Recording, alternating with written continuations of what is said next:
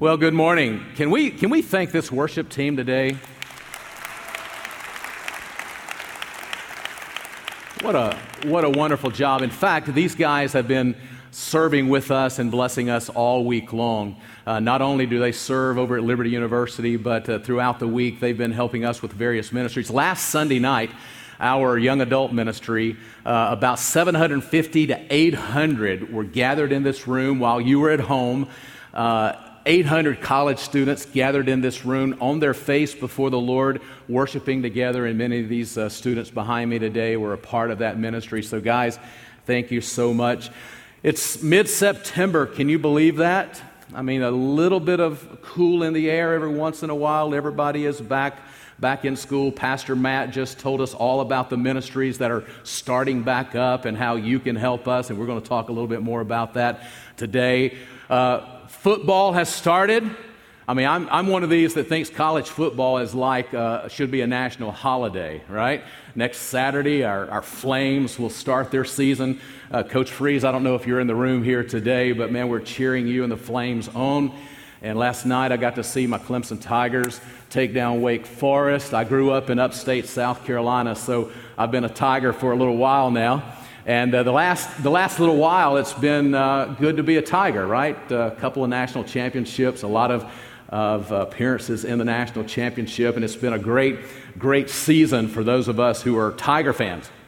But it hasn't always been that way. In fact, I remember very well in the mid-2000s, 2005, 6, 7, 8, we were having a pretty tough time, sometimes more losses than wins.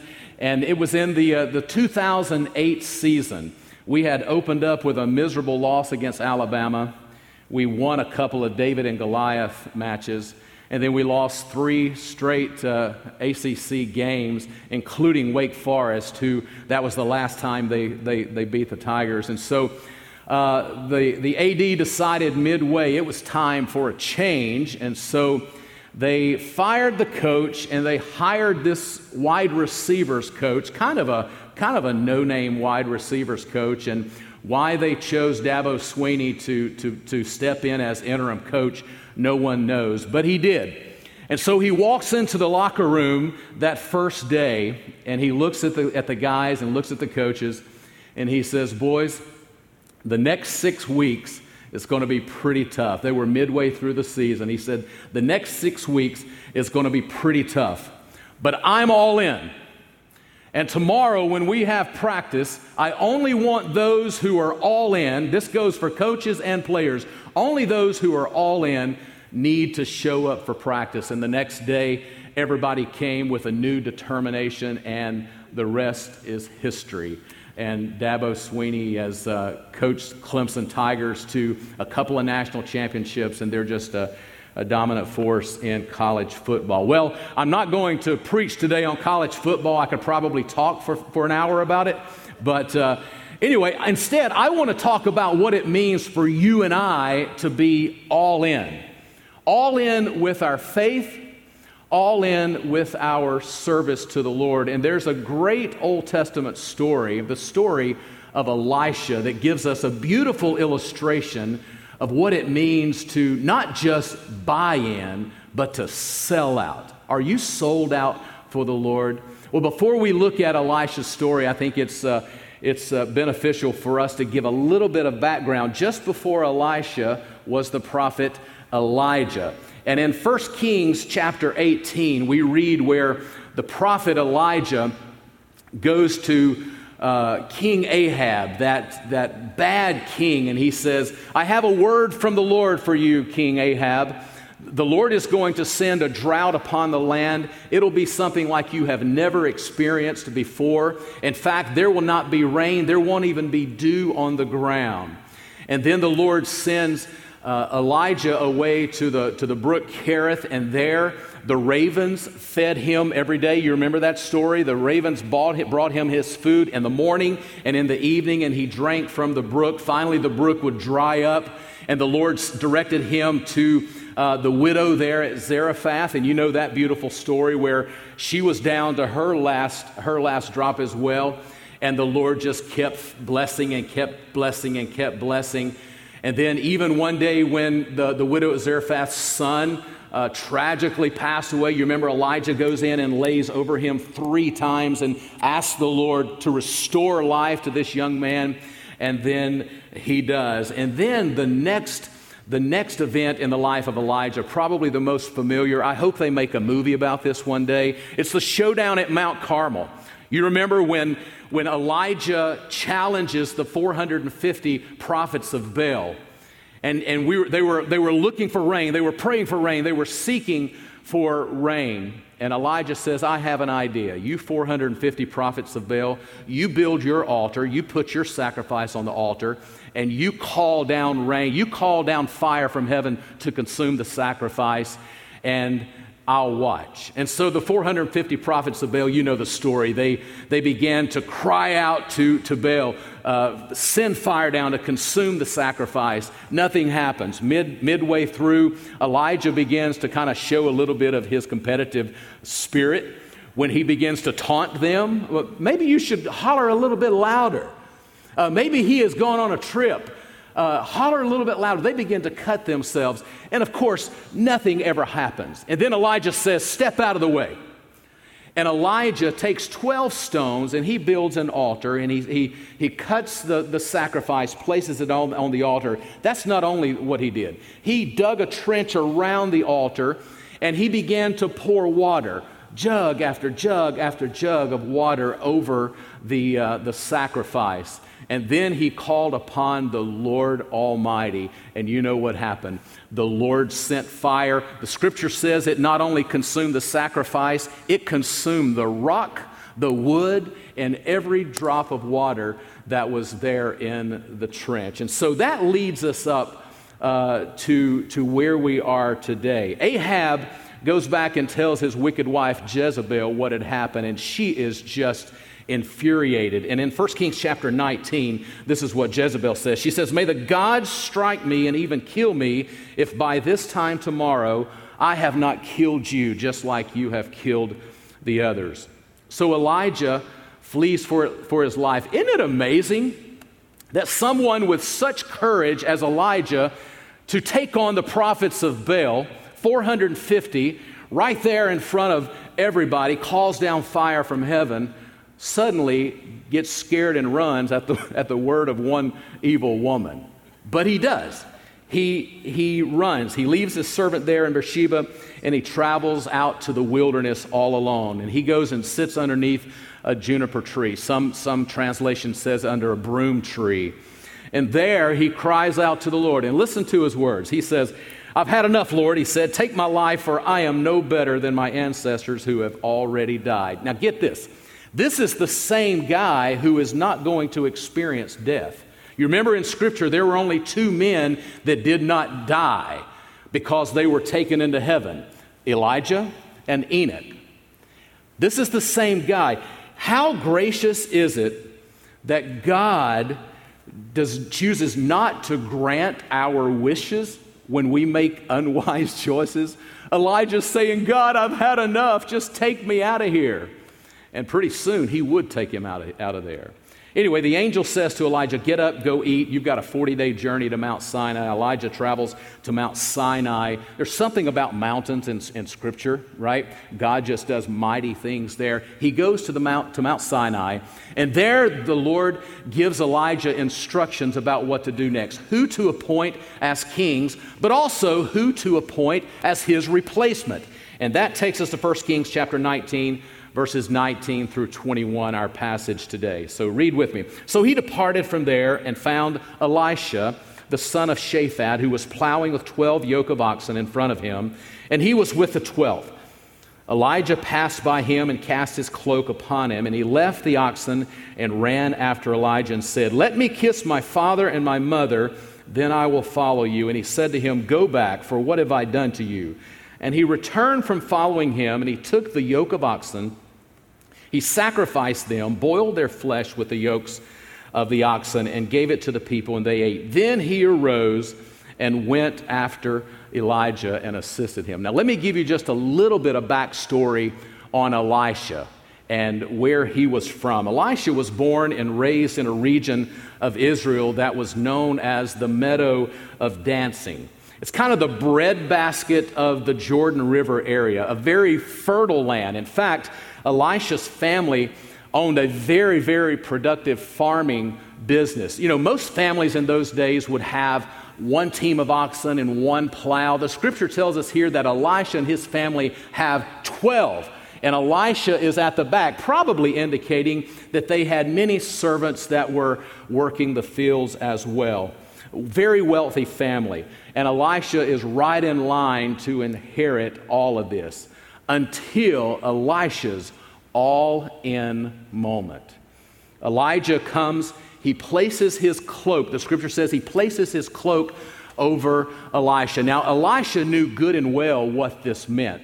Because the cloak, some translations say the mantle, that represented the authority and the power of God upon that prophet. And so when Elijah comes and he takes off the cloak and he places that upon Elisha, Elisha knew right then that the call of God was upon his life. And he didn't hesitate.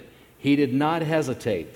He says, let me go back and say goodbye to my father and my mother. And then look what happens in verse 21. This is what I call an all-in moment. It says that Elisha went back, he killed the cattle, he broke up the plow, and he roasted the flesh and passed it around to the townspeople. How many times when we are making a commitment do we kind of put one foot out there, but we're reserving room to kind of go back, right? I was talking with someone just the other day and talking about Peter's commitment when he stepped out of the boat. He said, you know what? Step number one was not that all-in commitment, but boy, when he put that other foot in there, he was all in.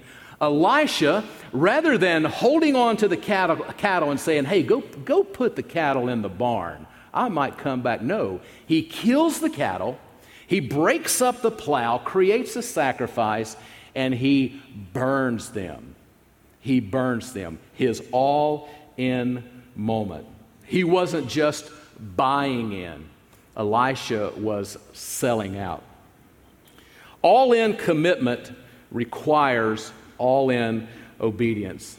And I want to take just the next few moments to talk about what it means to have not only an all-in commitment, but to be all-in obedience. A few things that we need to know about saying yes to the Lord and His call upon His life. First of all-in obedience will be tested. It will be tested. The very call upon Elisha's life was a test to him.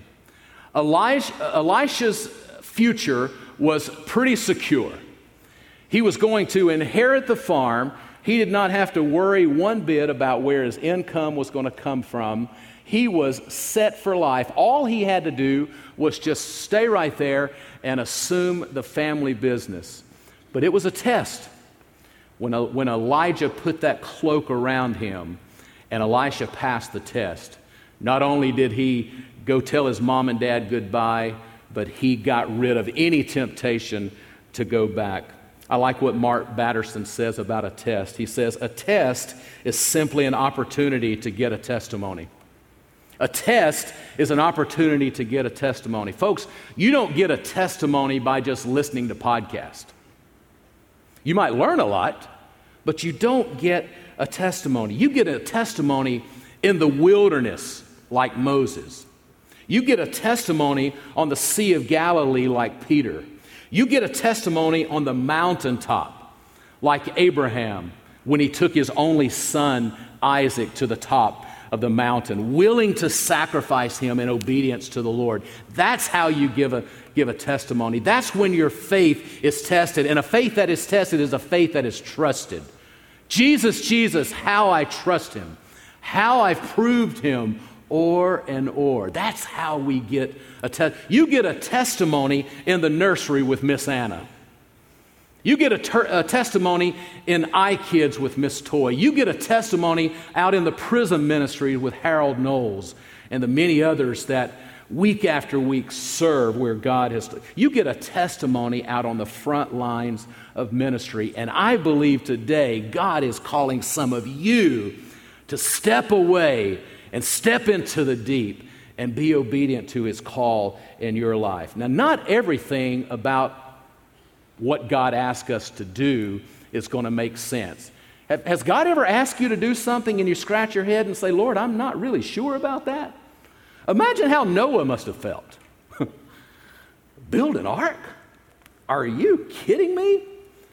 Imagine how Joshua must have felt when he says, now, walk around the walls for 7 days, and on that seventh day, walk 7 times. Okay, Lord, if you say so. And then that 7th time, blow the trumpets.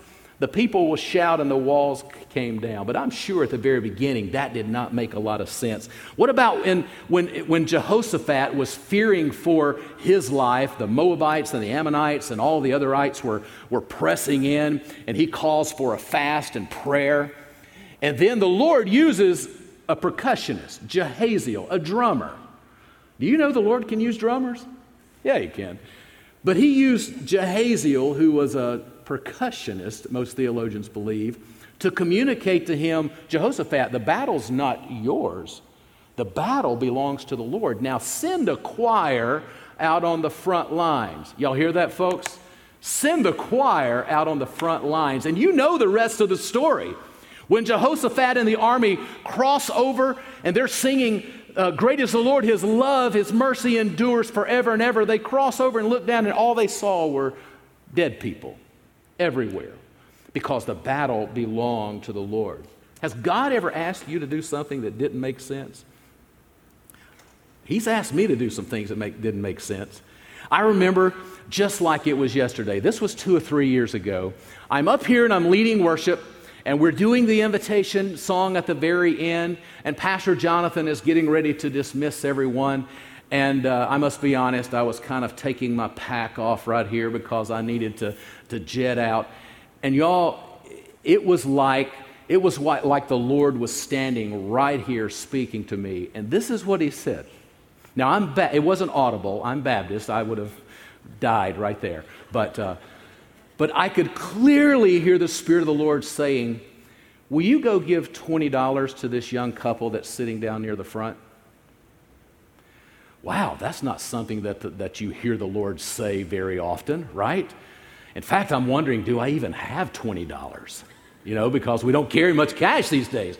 But it was just obvious. And I kind of resisted that for just a moment, like this is a little crazy, No, will you go give $20 to this couple sitting down near the front? So after the service, I get out my wallet, and I have one bill in my wallet, a $20 bill. So I pull out that $20 bills, and I walk down to this young couple, and I said, please don't ask any questions. But God clearly just told me to come give you $20. And guys, there was this immediate emotion that just took over this couple, and I thought, wow, man, it's just $20, But they were so overwhelmed, and I didn't know whether to stick around and ask questions. I just said, hey, God bless you. God bless you. And I walked away. 3 days later, I get a call from A.J. Pillay. A.J. works in our men's ministry. If you don't know A.J., you need to connect with A.J. Just a super guy. Pastor Scott, I have got to tell you what happened on Sunday. This couple that you came and gave $20 to, I have been discipling. I have been mentoring and been talking with them about the importance of tithing, about giving 10% of your income to the Lord. And they've been wrestling with this and being obedient. That Sunday morning, when they got to their Sunday school class, their adult Bible class, somebody came up to them and gave them an envelope, and it had $200 in it, in all 20s. And so when the offering plate passed, this couple sat there in agony, wondering, should I be obedient and give 10%, which happens to be how much? $20. Should I drop this $20 in the offering plate? And so with much hesitation, but with much faith, they dropped that in there. And for you to come up after the service and say, God told me to give you $20, no wonder they broke out in emotion. Can I tell you, I had a shouting fit right there in my office. Man, that God would allow me to be a part of that miracle. Sometimes God asks us to do some things that just don't make sense, but we should be obedient anyway. Secondly, all-in obedience often releases God's miracles. When you walk in obedience to God, you are not surprised by the miracles from God. When you walk in obedience to God, you are not surprised by the miracles from God. Maybe that's why Elisha acted in bold obedience when Elijah, just before the Lord was about to take him up, Elijah asked him in 2 Kings chapter 2, "Ask what I do for you before I am taken away." And Elisha said this, "Please let a double portion of your spirit be upon me." A double portion, that's what Elisha wanted. He had seen Elijah work with such authority from the Lord, such anointing. And he said, I want a double portion of what you have, your anointing. And God granted that. Now get this. In Elijah's lifetime, do you know how many miracles Elijah was a part of? Count them. 14. In the 60 years of ministry that Elisha had as a prophet, you want to take a guess how many miracles Elisha was a part of? You guessed it, 28. Now, what are the chances of that happening? 100% with the God that we serve. When you obey God and you walk in all-in obedience, it often unleashes God's miracles. You have no idea what our God can set into motion with one single act of obedience.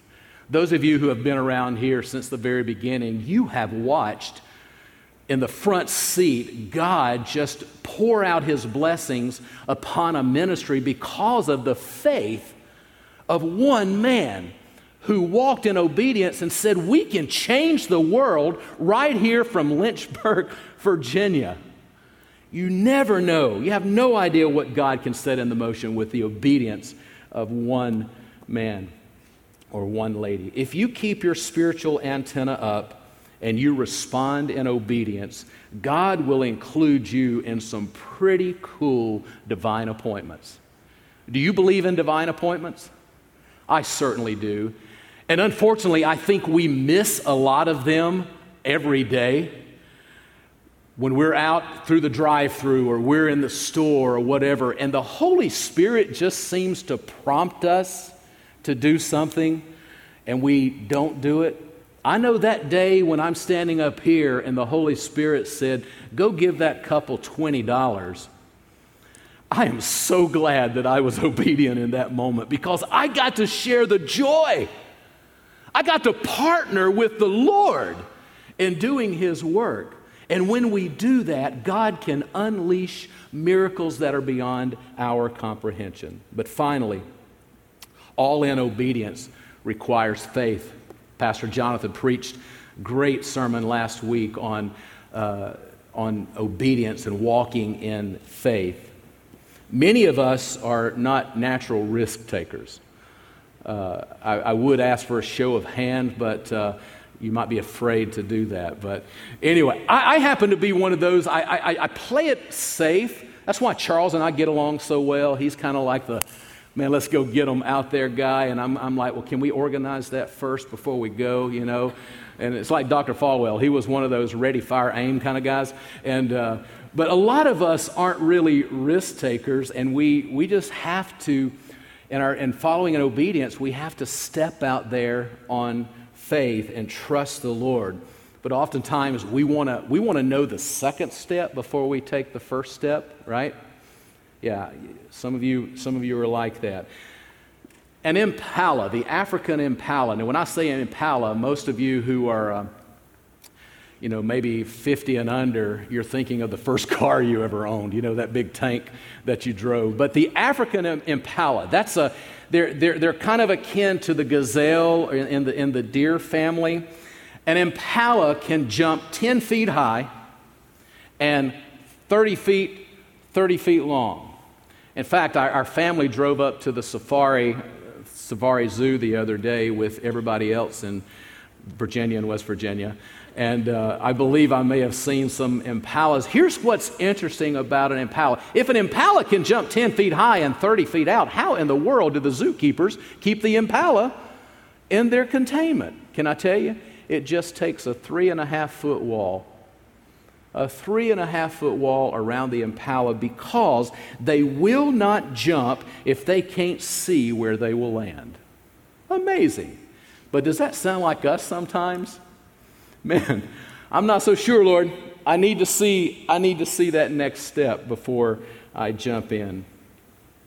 Delayed obedience, we've heard this. Delayed obedience is disobedience. Obedience is our responsibility. Outcome is God's responsibility. Elisha was all in from the very, very beginning, and God used him in a mighty way to perform miracle after miracle. If we hold out on God, we'll miss out on everything God wants to do in us, for us, and through us. I remember so well, back in 2000, I was serving at a church in Oklahoma, great church there. My mentor buddy in South Carolina said, you need to get this young Billingsley kid to come out and sing with you in your choir. And our church just didn't do that a lot, but I'm like, okay. So I called this young Billingsley kid. And Charles comes out for the day. We were together about 8 hours, absolutely had a blast, and hit it off well. And then he went on his way, and I went on my way. 2 years later, the Lord called him here to Lynchburg. And that next year, in January, February of 2003, I get a call from Charles. Now, we would talk occasionally, but not every week. But I get a call from Charles, and he says, hey, Scott, I have joined Dr. Falwell and the ministry at Thomas Road and Liberty University in Lynchburg. Man, I loved the time that we had together there in Tulsa. And, bro, would you consider coming over here and joining us in our ministry? And I'm like, Charles, man, I'm a play it safe dude, right? And I said, Charles, I've got a great church. They love me. I love them. Pastor and I, we just committed to stay here forever. And so no thanks. And I told him that 2 or 3 times. And finally he said, hey, it's Mother's Day weekend. You can fly over to the East Coast, see your mom. Your congregation won't even know where you are. And so I came over. And guys, honest truth, we were at the old church, and I remember sitting there. I remember meeting Dr. Falwell. That moment was bigger than life, and I was afraid that he was going to call me out in the service, and all the people in Oklahoma were going to see that I was in the service, and I was even more afraid that he was going to announce me as the new guy, and he would do that from time to time. But anyway, I left here that day still thinking that I'm not coming to Lynchburg. And so I remember getting back on the airplane down in Raleigh, and everybody and their brother is reading Rick Warren's Purpose-Driven Life at that time. And I sit down in my seat, and I opened up, I think it was chapter 3 or chapter 4, and Rick Warren says this: many people never experience God's intended best for them because of their unwillingness to let go of that which is safe and secure. And I closed the book, and I said, Lord, I still don't believe I'm going to Lynchburg. But I promise you, I release the fear, I release the security. I am at your disposal. And then in July of 2003, I joined the team here. And can I tell you, my goodness, that's one of those cases where I'm glad that God was gracious enough not to grant my request, because I have been privileged to be a part of a ministry that is still impacting the world for the cause of Jesus Christ. And I believe today that if you will just say, yes, Lord, use me. Pastor Matt gave us a whole list. We need 100 volunteers right now just to carry out the ministry that we're doing, our children's ministry. And Group Link. Group Link is next Sunday. So guys, you just need to come to prepared to leave it all on the altar, because we're going to give you an opportunity to connect with a ministry where you can make a difference. In fact, if you don't want to wait till next Sunday, when you leave, you can go right into Bruner Hall. Members of our Connect team are there, and they can connect you in a place where you can serve right now. But God wants to use. What's He asking you to do? I am compelled by a passage of Scripture in 2 Corinthians chapter 5, where the Apostle Paul writes this: we are Christ's ambassadors. God is making His appeal through us. He chooses to use us. He chooses to use us. We need you. Do you need to break up the plow and sacrifice the oxen and exchange fear for faith? Are you willing to risk safety for miracles? Today, God is asking you to go all in. Hey, the journey, the fight is going to be a whole lot longer than the 6 weeks Dabo Sweeney had to climb uphill. We're at war. We're at war. And we need you. We used to sing a song, often as a song of surrender. And it simply said, all to Jesus I surrender, all to Him I freely give. Worldly pleasures, all forsaken. Take me, Jesus. Take me now. I surrender all. I surrender all. All to Thee, my blessed Savior. I surrender all. What are you holding on to today? That's a pretty compelling lyric, right? That is an honest lyric. But he is saying, let go and let me use you in a mighty way. Here's what I want us to do today. Now, if you've never been all in with your faith, you've heard the gospel, but you've never responded to the gospel and given your life to the Lord, you can do that today. We're going to have our pastors right over here, and we invite you, when we're finished, you can go over there and see a pastor. They would love to tell you how to become a Christ follower. But I want the rest of us, just as a commitment to the Lord of total surrender, can we just stand together and sing a couple of times that great song of commitment, I surrender all? Sing it with me. I surrender all. That's it. I surrender all to Thee, my blessed Savior. I surrender all. Oh, sing it again. Sing it out now. I surrender all. Yes, we do, Lord. I surrender all to Thee, my blessed Savior. I surrender all. And Lord, as you invite us into those supernatural, divine moments, I just pray that the answer would be yes when you make the call. Lord, I pray that people would respond. We need workers down with our children. We need workers out here in our main lobby as people come in. Lord, we need people to say yes. And so I pray that as your Spirit prompts us, Lord, that we would not walk in fear, but we would say yes. Lord, we would exchange fear for faith. We would risk safety for the miracles that you have for us. In Jesus' name. And I want to thank you for joining with us together today as we see what it is that God has done for us all. And today, if you've made a decision for Christ, or if you would like to talk further about what it is that God has done for you in the giving of His Son, Jesus, I would encourage you to email me at the address that is on the screen, pastor@trbc.org. We would love to connect with you to help you begin a brand new journey with Christ. If you would like to help contribute to our ministry as we take this message of the gospel around the world, go to the link on the screen today and help us help others with an amazing message of God's love.